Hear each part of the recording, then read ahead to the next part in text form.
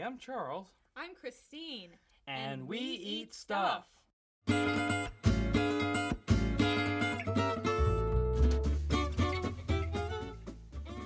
Hi, boys and girls, and welcome to the podcast We Eat Stuff and Talk About Things. This is Christine Guthrie here from We Eat Stuff. Welcome.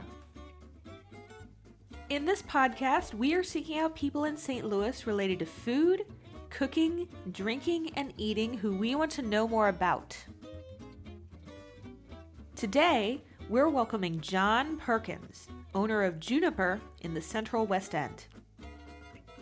So if you haven't heard from local media lately, Juniper recently relocated from their spot on Boyle to a new building on Laclede. John talks very candidly about what this means for the restaurant and how personal of a journey it's been for him. We discuss why he decided to put Little Bird on the back burner for a while and just focus on what he came to achieve with his original restaurant, Juniper. Thanks for listening, and please enjoy our conversation with John Perkins.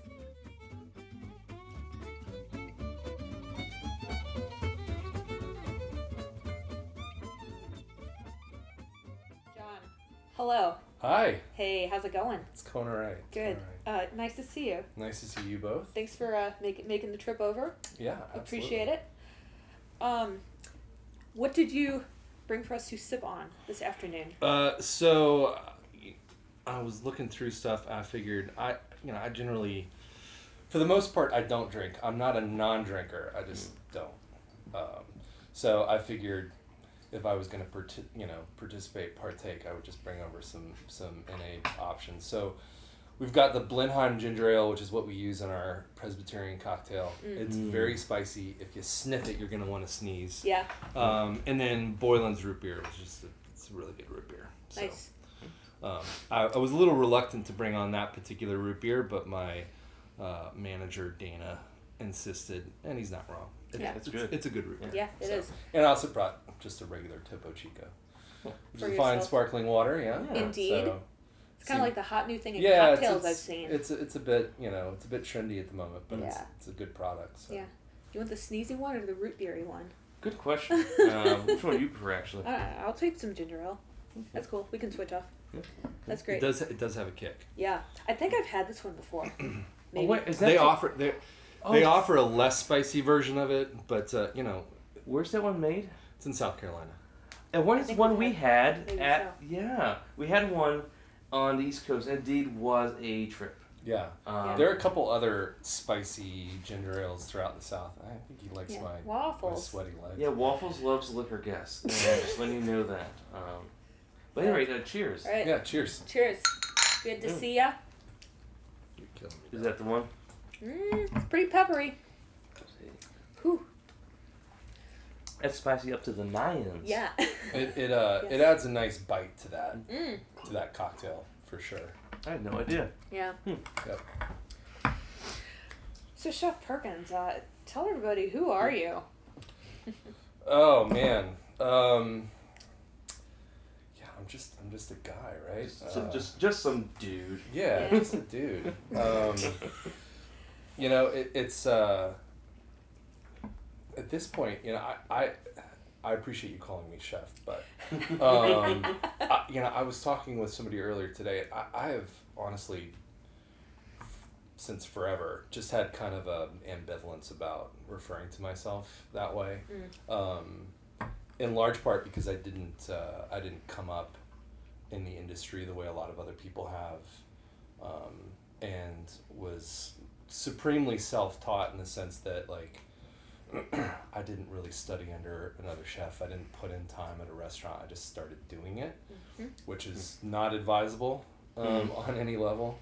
I certainly wouldn't tell anybody to copy my career path.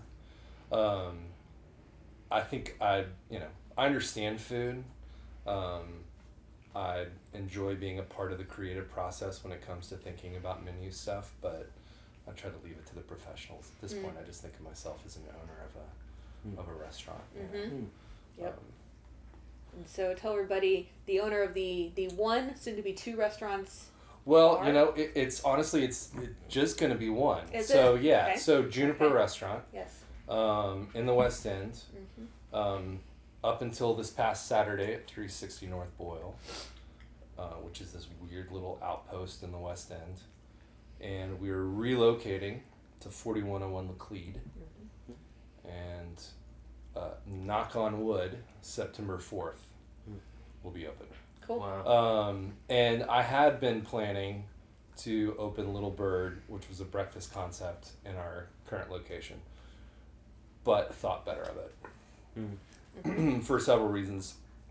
The first and probably most important one being that this transition in our new restaurant is going to require all my focus, and it has to be successful.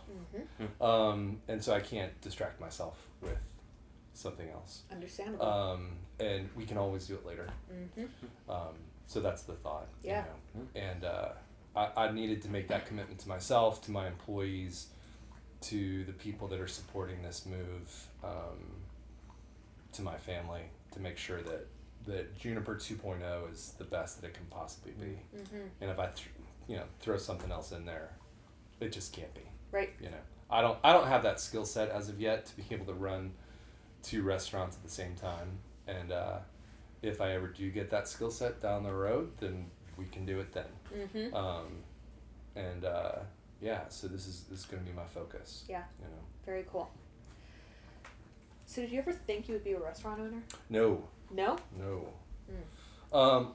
It's kind of funny. Like I mean I do mean like no, I never really did think that. But I remember even back in high school, like I always had a bit of a desire to do something along those lines.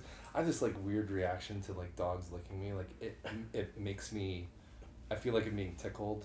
But like I it understand doesn't that. matter where, like if it's on my hands or my arms, like my feet feel like they're being tickled. I understand.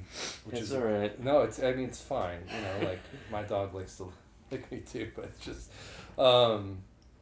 so I remember in high school I had like I wanted to do this coffee shop kind of thing downtown. Mm-hmm.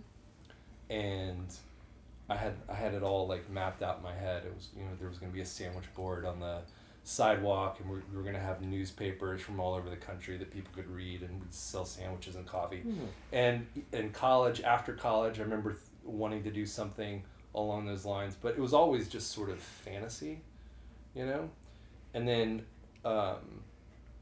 really the way that I ended up becoming a restaurant owner and owning Juniper was almost backing into it, you know. It's like I woke up after 5 years of doing undergrounds and catering stuff, and here's the restaurant that I own. And now I'm 5 years into it, so there you go. Yeah. What did you want to be when you were a kid? Oh man, that's a good question.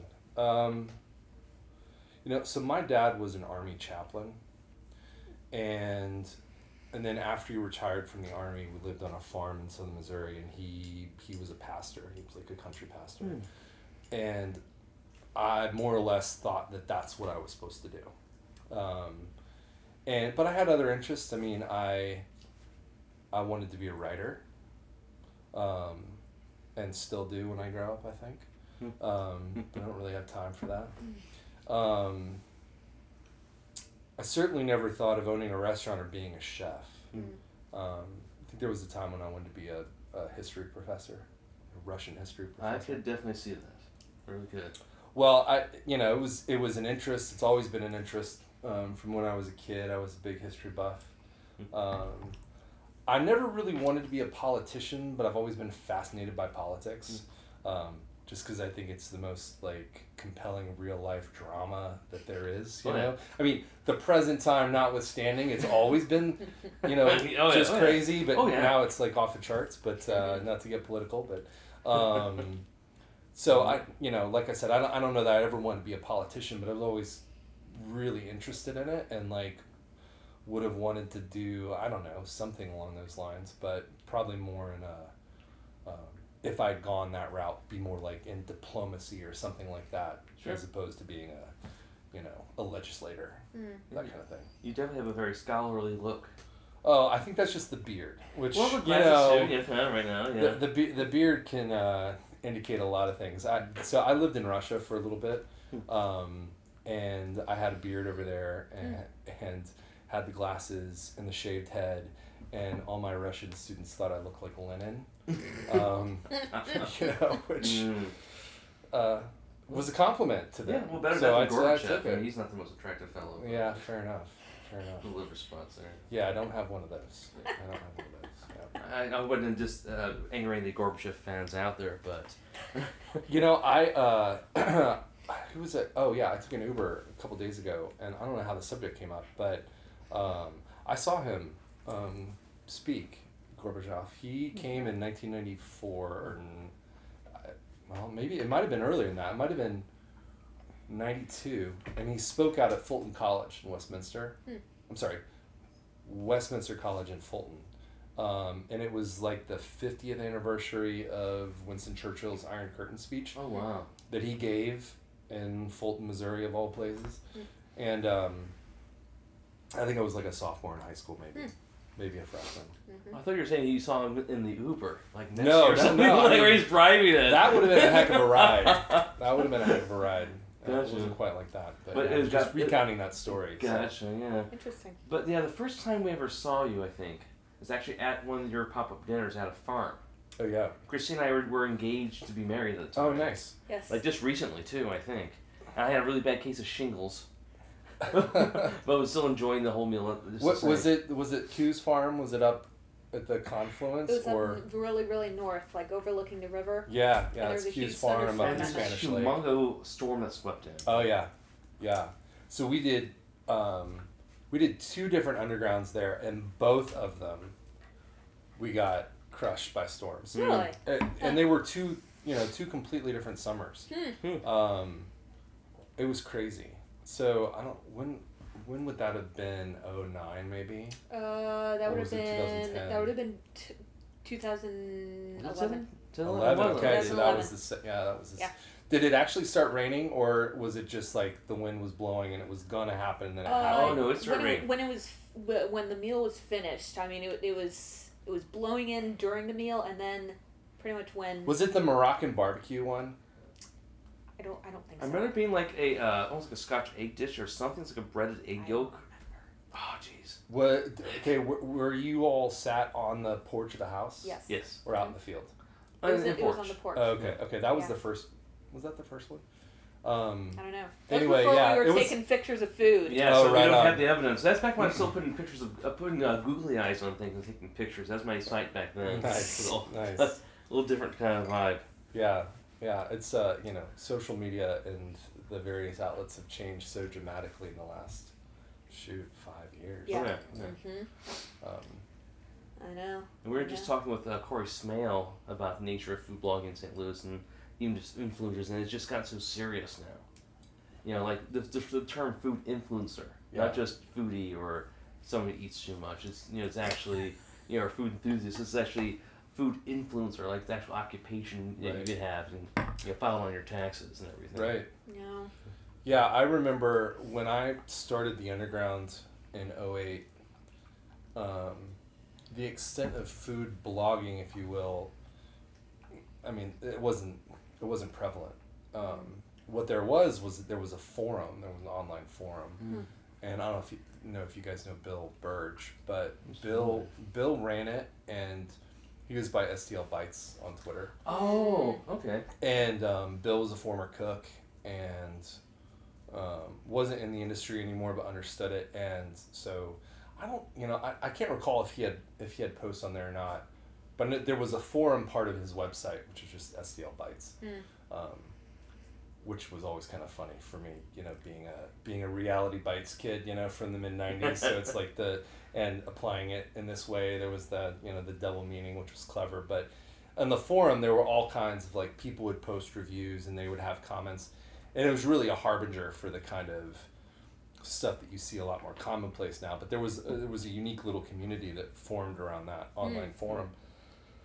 and then I don't know when he stopped doing it, but that pretty much disappeared, and instead it kind of spread out a lot more. So it just, Twitter, Instagram, and I guess to some extent people's blogs and whatnot. But yeah, I mean, just the transition. I mean, that was 10 years ago. Yeah. But the transition and how it's spread in a lot of ways. Like, it's a lot more mainstream, I think, than it used to be. People's awareness of that stuff is a lot more prevalent. I mean, would you guys consider yourself influencers, or do you aspire to be influencers? Well, we don't even necessarily like the term food bloggers. Yeah, why? Because we don't really blog anymore. Uh-huh. Because we just do the social media and the podcast and whatever weird little projects we're secretly working on. But it's not, it's like we don't even, for one thing, we don't say anything negative about any places. We're not people who go around saying, this is the best, that's the worst. That's what a lot of influencers do. I mean, what we really do is we're more about just sharing experiences. Again, people share their experiences too. Right. And really also about celebrating the industry. Yeah. Not necessarily about it. It's almost almost in a weird way, it's kind of like an industry facing, enterprise than consumers. So a lot definitely, that's the bulk of our people that follow us. But the industry definitely seems to really dig what we do too. And we dig what they do as well. So you're saying that most of the people that follow you look to you to find out about places, or are you saying most people in the industry, like more of your followers are industry folk? I think we're getting a bigger share of industry folk, but it's still definitely mostly people looking for places to eat. Yeah. So I think there's a need for that kind of personalization of stuff, and not necessarily like, I like this, although that's fine too. But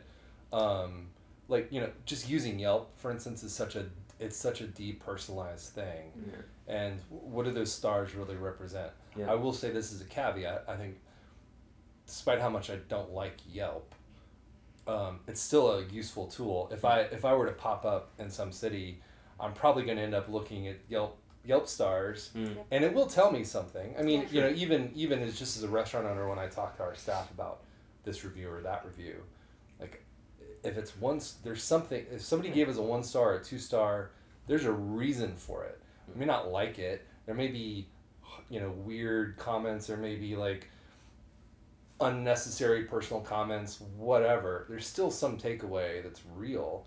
So, we have to be open to that and be willing to listen to it. But I think for the most part, it's a weird forum for like understanding your food community. And so having people that just go, like, here's a spot, this is what they do, here's some pictures of their food, like that kind of thing helps to give it a little bit more, more of a personal touch, I think, for people that are looking to, I don't know, what to do on a Friday night. Sure.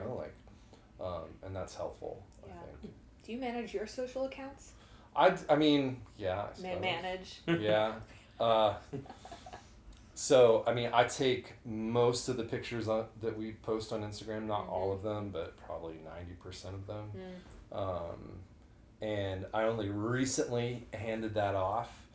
Not completely, but I gave our new GM a password and login because she's got a good eye and I trust her pictures, But that was just something I didn't want to do. Right.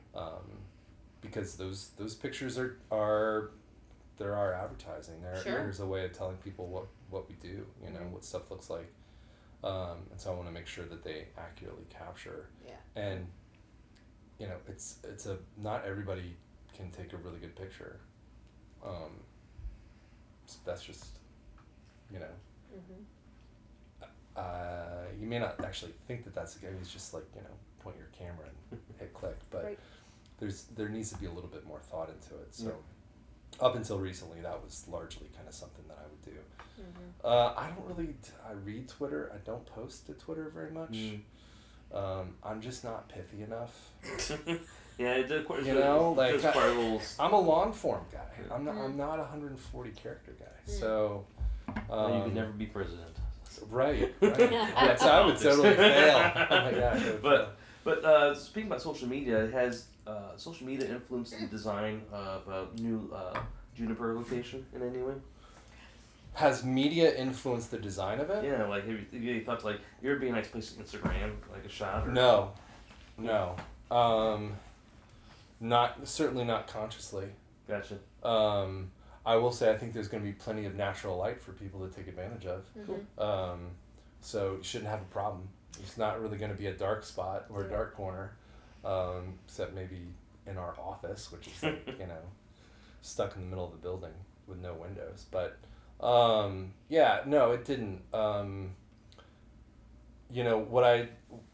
It's funny, like I think in terms of the design of the new spot, what did influence it was almost like counter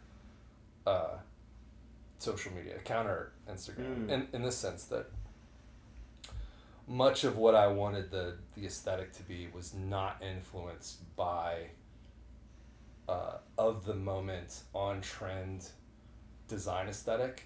Like I wanted it to be a spot that really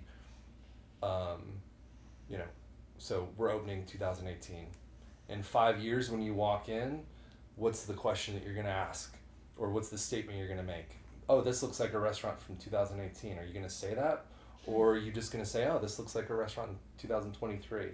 Like, I didn't want it to be marked by a particular point in time. Now, of course, it will be. There's no way to escape it on one level. But I wanted it to be as timeless in a way as I could make it. And it remains to be seen whether or not that's going to happen, right? We won't really know until 5 years from now or 10 years from now. And maybe when we get there, we'll look back and be like, oh, man, that's embarrassing. That's so 10 years ago. But, I don't think that that's going to be how it feels. And in some respects, I think current Juniper has a little bit of that. But it's got some timelessness to it. It's held, in my opinion, you guys can tell me if I'm wrong, because you're more objective. I think it's stood up pretty well. Mm-hmm. It's 5 years old now. Yeah, there's a lot of reclaimed barnwood, and that was all the rage 5 years ago. Yeah. But still, I think it's held up pretty good. It still looks like a pretty cool little place. We always liked it. We liked the aesthetic in there. Like, I love the paintings everywhere. The artwork was very nice. Like the skylights, that was very cool. Yeah. That probably was already there to begin with. I don't know if you had that. The skylight was, paintings not, but paintings are coming with us. Yeah. Cool. Oh, awesome. Cool. Yeah. Oh, it's like the bar area. We always sit at the bar. Yeah. Any place we go. We'll sometimes get like a chair or a table. Mm-hmm. But we generally want to sit at the bar because that's kind of the nerve center a lot of ways, a lot of places. So. Yeah. But we love that fridge there with the taps built into it, and it's kind of nice. It's just a nice place, and you're right. The wood thing's been overdone a little bit. There's been think about Retreat and other places too. But nowadays, a lot of places they have the all white with like subway tiles, and or black, and then like the plants and like sort of retro furniture. It's kind of more the current thing. I think see a lot of places like that. Yeah. We do have subway tile in the kitchen, which is a good place for it. Yeah. Help us keep everything clean, but and we have plenty of wood in the new spot, but it's not. The wall treatment is like beadboard or wainscoting, which is just it's a very classic wall treatment, I think, with molding on the bottom and at the top. A lot of the light fixtures are just they have a kind of old-fashioned feel to them. But again, I think they'll hold up pretty well. So we will have fridges. Nice. Yeah. So, one of the things that I really spent a lot of time thinking about was I couldn't, how do you relocate a restaurant and when people walk into it, make it feel like it's the same place without just doing a facsimile, And this is a new building. Yeah. I'm coming from a building that was 100 years old to a building that's not even a year old, right? Wow. With windows everywhere. So it's a very different feel. I couldn't recreate the old Juniper if I wanted to, and I didn't want to. But how do I tell people when they walk in, oh, no, this is still Juniper. It's different, certainly, but there's some relationship here.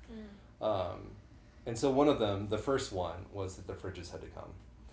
They're not the same fridges, but they are vintage fridges, and we're painting them, and they will be the center of the bar. So that was really important. And then the other piece that was really central was, I don't know if you guys have noticed, but on the back bar, where all the shelving is, where our whiskey bottles are, behind that, we have these thin little slats of wood, and then a gap in between it, and another thin little slat, and it's backlit. And that design was something that I did based on a corn crib, which was one of the buildings that we had on our farm. We had a bunch of outbuildings, and one of them was a corn crib, small, probably smaller than this room, and it was open, meaning that the wood on the outside of the building was like that, thin little slats of wood with gaps in between. And what you would do is you would pack all your corn in there, and the wind would go through, and it would keep it from molding, would dry the corn, and it was called a corn crib.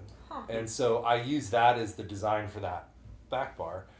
So I brought that over. So when you walk in, there's a wall basically right as you walk in. It served to break the wind, not break the wind, but a windbreaker. And also just visually, it goes, it's from the floor all the way to the ceiling. It's that corn crib look, and it's backlit, and it's on both sides. And we also did it behind the bar as well. So yet another just kind of callback, if you will, to the aesthetic of the old place. I never did notice that, but I will have to seek that out now. Yeah. Interesting. I've never heard that term before. You can't miss it now when you walk in. I mean, you'll see it, and then you might recall what it looked like at the old place, or not. It's fine. Over time, we put a string of LED lights behind, and as such, we couldn't really access it. And over time, I mean, it's been 5 years, those LED lights faded considerably. Yeah. So it wasn't quite as bright as it was in the early years. And if you weren't looking for it, you probably would never have noticed it. But it'll be a lot more obvious now. So. Nice. I was going to throw some random questions at you now. Hit me. Okay. Do you have any books that you particularly like to gift to people? Yeah. One of my favorite books that I have gifted in the past to folks is a book called Supper of the Lamb. And it was written by this Episcopal priest. I think he lived in New Jersey, maybe. His name was Robert Farrar Capon. And he was a fantastic writer, kind of an eclectic dude. And it's just a series of ruminations on food and theology. And I don't know. I don't think you have to be necessarily overtly religious to read it or to appreciate it. I think he's a good enough writer that just from that perspective, I think it's worth appreciating. But that book had a pretty big impact on me, and it's something I've passed on because it's not a very well known book, but one that I think is profound in a lot of ways. Just about the nature of food and how it its relationship with us personally, but also communally. I think that stuff is always worth engaging with and thinking about. And he wrote a sequel. He ended up getting divorced, and he wrote a sequel. And the sequel to it, I'm forgetting the name of it at the moment, but it's basically him in this apartment, and he's alone. And he'd written this book that I think at the time probably made some waves. And then a few years later, here's a divorced guy living in an apartment, tending to his little his cabinet full of different sorts of vinegars and spices and whatnot, and just cooking by himself. In the first book, he has an entire chapter on an onion. that's just worth reading just by itself, just that chapter. And then in the second book, he's got an entire chapter on cooking a pot of rice. And, just that, like, the focus on that incredibly simple task, something that's so, like, mundane and ordinary, but as you begin to, like, get into it and think about it and appreciate it, it sort of, like, begins to open up, and it's, like, the degree of, seriousness and significance of something that simple. And it's cool. That's just cool. Did you learn about this book before you started cooking or after? Gosh, I don't remember. Well, like, what inspired you to start? Maybe? What inspired you to start cooking? Well, I've always enjoyed cooking. I enjoyed throwing parties and cooking. And I'm also just kind of a guy that wants to do stuff. So I'm kind of a why not kind of dude. And so that's kind of really what it was. It was like, I mean, the real genesis of the Underground, which was the beginning of the whole deal, was I wanted to learn how to cook. We didn't have, meaning my wife and I, didn't really have money for me to keep throwing a party every other weekend and, like, spending $100 for groceries to feed 20 people. Like, we just didn't have that kind of money, and so the Underground was like, all right, well, people can contribute some money and pay for my ingredients, and then I'll just feed them, and I'll cook whatever the heck I want to. Why can't I do that? I can do that. I'm gonna do it, so it just kind of went from there. So, like, same thing with opening a restaurant, right? Well, yeah, I've never really worked in a restaurant. I mean, I have, but, like, I think for a grand total of maybe 13 days, I've never really worked in a restaurant before, but I can probably do this, which, again, I would not recommend to anybody. And I would also say you probably can't. And if I had been able to talk to myself 5 years ago, I would have said you probably can't. But I did it anyway. So, I've had to learn a lot of hard lessons along the way, but hopefully I've learned them and we won't keep, making the same mistakes. But yeah, I think, really it was a desire to learn. It was a desire to feed people. That was a big part of it. And then as I started to do it, it just kind of became this thing that, like, it just made a lot of sense. I mean, it was incredibly gratifying and fulfilling to be able to feed people and watch them eat and make them happy. Like, I think that's kind of a universal. And by universal, I mean, like, for people in this industry, that thing of producing something and then watching the consumption of your product produce joy, that's a very powerful deal, and it's addictive to be able to see that. So nice. Do you have any, in visiting various places around town, restaurants or bars or whatever, do you have any memorable dishes or meals you've had, either recently or not so recently? Honestly, I'm not the best person to ask that question to. The reason is that I really don't get out very much. That's pretty much about every answer we get from people who ask for an industry because they're so busy. Yeah. But I'll try to answer it. But there are a few things that I can remember that kind of stand out. I remember I went to Olio for my birthday 3 days before we opened Juniper, 4 days before we opened Juniper, 5 years ago, and I sat out on the patio and had some food, and John Fowles was the bar manager at the time and was a friend and made some great cocktails, and it was just one of those great little meals. I just went with a friend of mine, and that was awesome, But I here's the thing about, like, food and eating together, I think there's a lot of pressure that we put on ourselves to make the best dish. And there's a lot of pressure put on,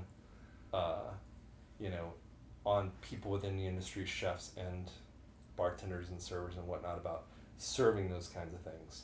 And there's a lot of focus paid from critics or whomever about the way a dish looks and all of that kind of stuff. But the truth is that what we remember as diners is not like, oh, that dish was whatever. It's like, who did I eat with? What was my conversation like? Was there that sort of like magical moment? And if there was, those are the meals that we remember. Maybe the food was really good and that's part of it. But I don't think I've ever talked to anybody, nor have I ever had a personal experience where I thought, man, that meal, independent of who I was with, was the most amazing thing. It's always like the people I was with, that moment in time, coupled with good food and good drinks. Like it's never isolated.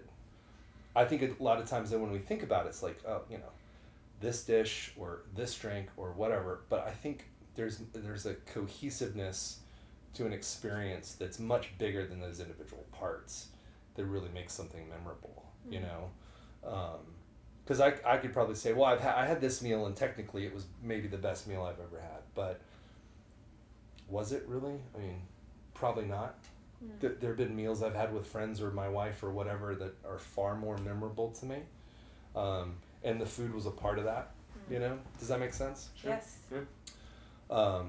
I actually think that's a really healthy way to think about food. Yeah. I like that answer. I don't think anyone has ever really said it that way to us before. Yeah. So I like that. Kind of the whole community type aspect of it. Well, yeah. I mean, but, we that's the way that we experience food, though. We experience food communally. Yeah. A restaurant is a communal experience whether you're eating with somebody or not. Like, you're in a room full of other people all eating. You don't have to be at the same table to be a part of a communal experience. Like, so I just, yes, we get single diners that come in and eat by themselves, but I could probably count the number of times that's happened on one hand in 5 years.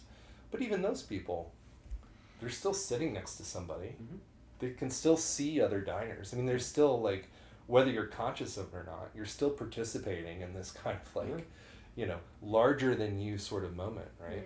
Mm-hmm. Maybe that's why you like sitting. Maybe it's the real reason we like sitting at the bar is talking to the bartenders. I think so.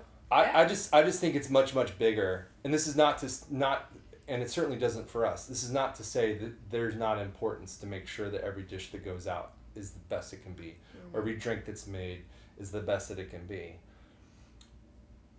But I just don't think that it's not an end unto itself, It's just bigger than that. And I think people's experiences are bigger than that, or at least they ought to be. I'd like for them to be. Yeah. And I think if we're doing a good job as a restaurant, they will be bigger than that. Because it'll be the lighting, it'll be the music, it'll be the service, it'll be the drink, it'll be the company, all of that. So. Indeed. Yeah. I like that answer. Yeah. Is there anything else you want to talk about that we didn't ask? Anything at all? Oh man, I don't know.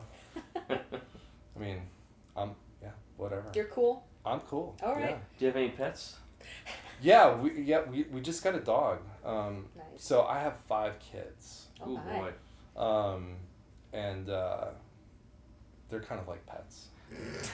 That's what I hear. Yeah, I mean they're hard to what control. Are their ages? They're hard to control. They're constantly eating. Shitting everywhere. Exactly. Shitting in appropriate places. So far, none of them have licked any of my guests' legs, though. That's one key difference. There you go. Sorry, Waffles. That's the difference. Yeah, so the oldest is 13. My youngest is 4. Mm. She will turn 5 on September 20th, which, if you guys are keeping track of time, that was 3 weeks before I opened Juniper, that she was born. Wow. And she was born in the car. Oh. Yeah. So, those were fun times. What's her name? Her name is Jemima, but we call her Mimi. And she's a spitfire. She has the personality befitting someone who was born in a car. You know, because you figure if you're born in the car, what that child is saying to you is, I don't give a fuck. I'm getting out and coming into this world right now. Wow. And that's who she is. She's like, you know, she announces her presence. She's a big personality, but a lot of fun. She's a sweetheart. Future President Mimi Perkins. Do what? Future President Mimi Perkins. Yeah, maybe. But usually the youngest is the wildest. I was the youngest. So. Yeah, she's pretty crazy. And yeah, so Christmas we decided to get a dog because what a family with 5 kids needs is more chaos.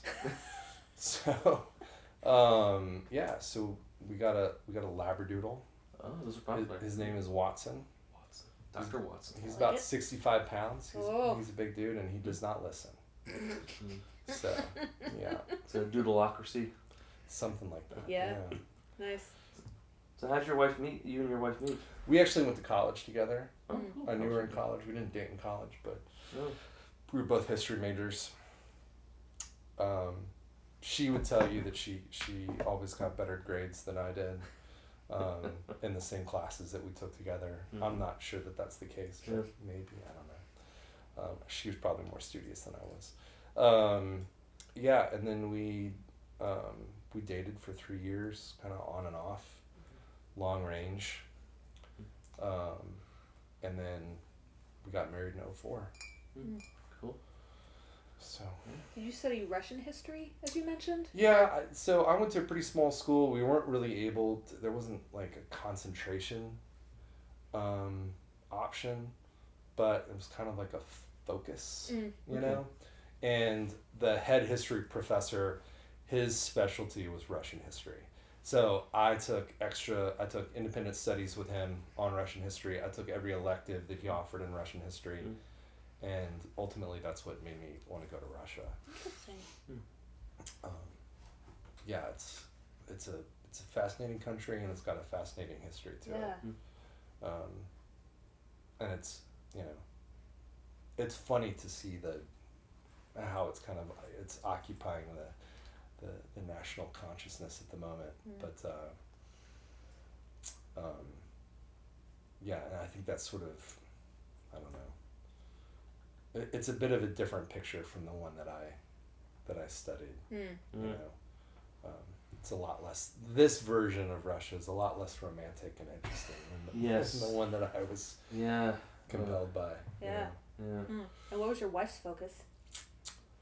You know, she was just she was also a history major, but I don't think that she had a specific focus in terms of history. She ended up getting a master's degree in education. Later on, but yeah. Cool. I think I just have like 2 questions left for you before we sign off. I think you already mentioned this before, but if folks want to find you in person or online, you are moving very soon. Actually, by the time this is released, you should be open. Cool. The new place is at 4101 Laclede. So that's the intersection of Laclede and Sarah. It's 1 block north of Forest Park Parkway at Sarah. So if you know where Retreat is, we're across the street. If you know where Scottish Arms is, we're catty corner, essentially. It's a brand new 54-unit condo building. We're bottom floor corner. It's all glass. Can't miss us. Nice. So. And what are all your socials accounts? Yeah. Juniper Eats, pretty much across the board. So Facebook.com/Juniper Eats. Twitter, Juniper Eats. Instagram, Juniper Eats. I think that's it. Yeah. Do you want to give any personal socials, or do you do that? I'm Lou Jack on Twitter and Lou Jack on Instagram. Again, I'm not really much of a follow on Twitter. I just like following other people and seeing what people say. And I don't really post very much on Instagram, but there are some pictures on there. So. Okay. All right. And then my last question for you this evening is: do you have any final thoughts or any asks for the folks listening to us? Man. Anything at all? You put me on the spot with that one. Well, so I'm just gonna turn around and ask you guys, like, are the, you know, do people tend to respond to podcasts? Is there, like, do they leave comments? Do they ask questions? Are there things that people request that they want to know? Like, I would say there's a very small population. It's not quite as popular as Instagram or whatever, but some people are really into listening to podcasts. Like I listen to it in my car. A lot of people do that. I think it caters mostly to industry people. Yeah. I would say probably 75% of our listenership is industry, around St. Louis, or like if they have friends or relatives around the country. Yeah. Yeah. But it's a little hard to tell because we have on SoundCloud and Instagram, good Lord, iTunes. Okay. And on iTunes, you can't tell how many people are listening to your thing, so we have no idea how many listeners we have on iTunes. Yeah. But you can on SoundCloud? Yeah. Yeah. Okay. Yeah. We have comments. We have 5 stars on Instagram. Hey, there we go. Or on iTunes. That's Yeah. So Well, we're that's doing good. something. Yeah. 5 stars is good. Yep. Gosh. I don't know if there is. Other than, like, I mean, I'm really excited about this new spot. It's incredibly daunting. I hope people love it. I hope, I hope people certainly support it. I think, I've had several top line worries. One is that people are going to come in and be like, this isn't like the old Juniper. And or they'll come in and be like, this is just like the old Juniper. well, yeah, and if that's a bad thing, that would be bad, right? So, I'm worried that somehow like the new spot will be a turnoff to people, and that's just me kind of being glass half empty kind of thing. Sure. The other thing I worry about is that people will come in and be like, well, this place is kind of slick, isn't it? Because it's a new building. Yeah. And, I mean, it's kind of impressive. Yeah. I mean, like, the space is going to be kind of impressive. Mm-hmm. But, for better or for worse, it's a extremely personal expression. Sure. And so if somebody were to come in and be like, well, this place feels kind of slick, I think that I would take that. It would be hard for me to hear that, because it's like not that, And what I mean by slick is like, I outsourced the design to somebody, and they did it all, and I just signed the check or whatever. Like, this was like, I was extremely involved with it, with the look of it and the design of it, and like, it looks exactly like what I wanted it to be and what I hoped it would be. And so I hope that resonates with people, because like the thing that I'm fearful of, and not a huge part of me, but there's part of me that's fearful of this, is that if people don't like it, it's like this powerful rejection of like my person, Sure. So I remember back during the time of the pop-ups, at the end of the third one before I opened Juniper, we would have a Friday night or a Saturday night where there were like 15 people there. And it felt every night like the entire city of St. Louis was saying to me, I hate you and I hate your concept. Like, I'm serious. Like, like the emotional weight of that was like so, oh my gosh, it was exhausting, And I couldn't not think like that. I couldn't get out of my head that, that it wasn't personal. Like, it had to be personal. Like, that's just how I was processing all of that stuff. I'm better at that than I used to be. But it'll still, like, there's still part of me, because it is so personal, because it is such of an expression of, the things I find to be beautiful and all of that, like, I just really want people to like it. I think we're all like that, right? I mean, sure. You put together a podcast, you want people to like it. Sure. And it's okay to say that. Like, I really want people to like it. Like, it's important to me that people like it. And I'm okay kind of bearing myself in that regard, and also saying it would really hurt. It would be really hard if people don't like it, Sure. So I don't think that's going to be a problem. I don't. But it's like this little voice back there that's just like, there remains a possibility. So With the two things on your shoulder. yeah, absolutely. Yeah. So I've always had them. So they're both saying it's gonna suck. Right. I've always had them. They're never gonna go away. You just kind of make your peace and you just say, "Shut up," Yeah. shut up. Some of us are just born warriors, and it's not a bad thing. It means you're built to watch after people and things. Yeah. It doesn't mean you're a bad person and you should stop worrying. It's actually your superpower. Yeah, I think anxiety is just it's just a reality, right? And I tell my son all the time, I'm like, man, like, here's the truth, is that everybody's insecure. Everybody. I don't care who pretends like they're not. They're full of shit. Everybody's insecure, and we're all faking it on some level. So just like live with that, and the more comfortable you are with that, the more comfortable you're going to be in the world. And like, so yeah, I'm insecure about this. I'm fearful of it, but I don't, it's just like, it's part of what it means to be human, I think. So the anxiety is real and it's there, but it's not debilitating. And I think most people in my situation would probably feel the same kind of thing. For those people in town who are about to open restaurants, I'm sure they feel the exact same way. And that's just, it's part of the deal. So yeah.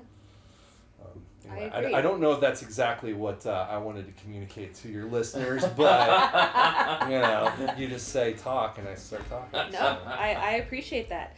Well, then I'm going to sign off. John, thank you so much for making the time. Yeah. This was great. High five. Perfect. High five. Yeah. All right. Cheers. High five, Waffles.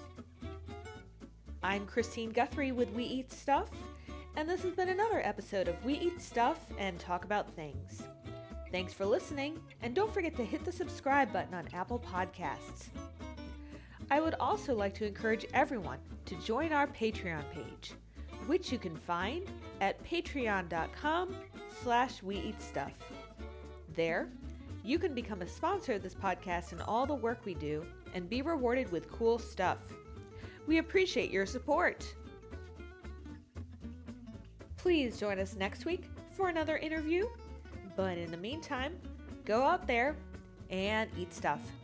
Cheers!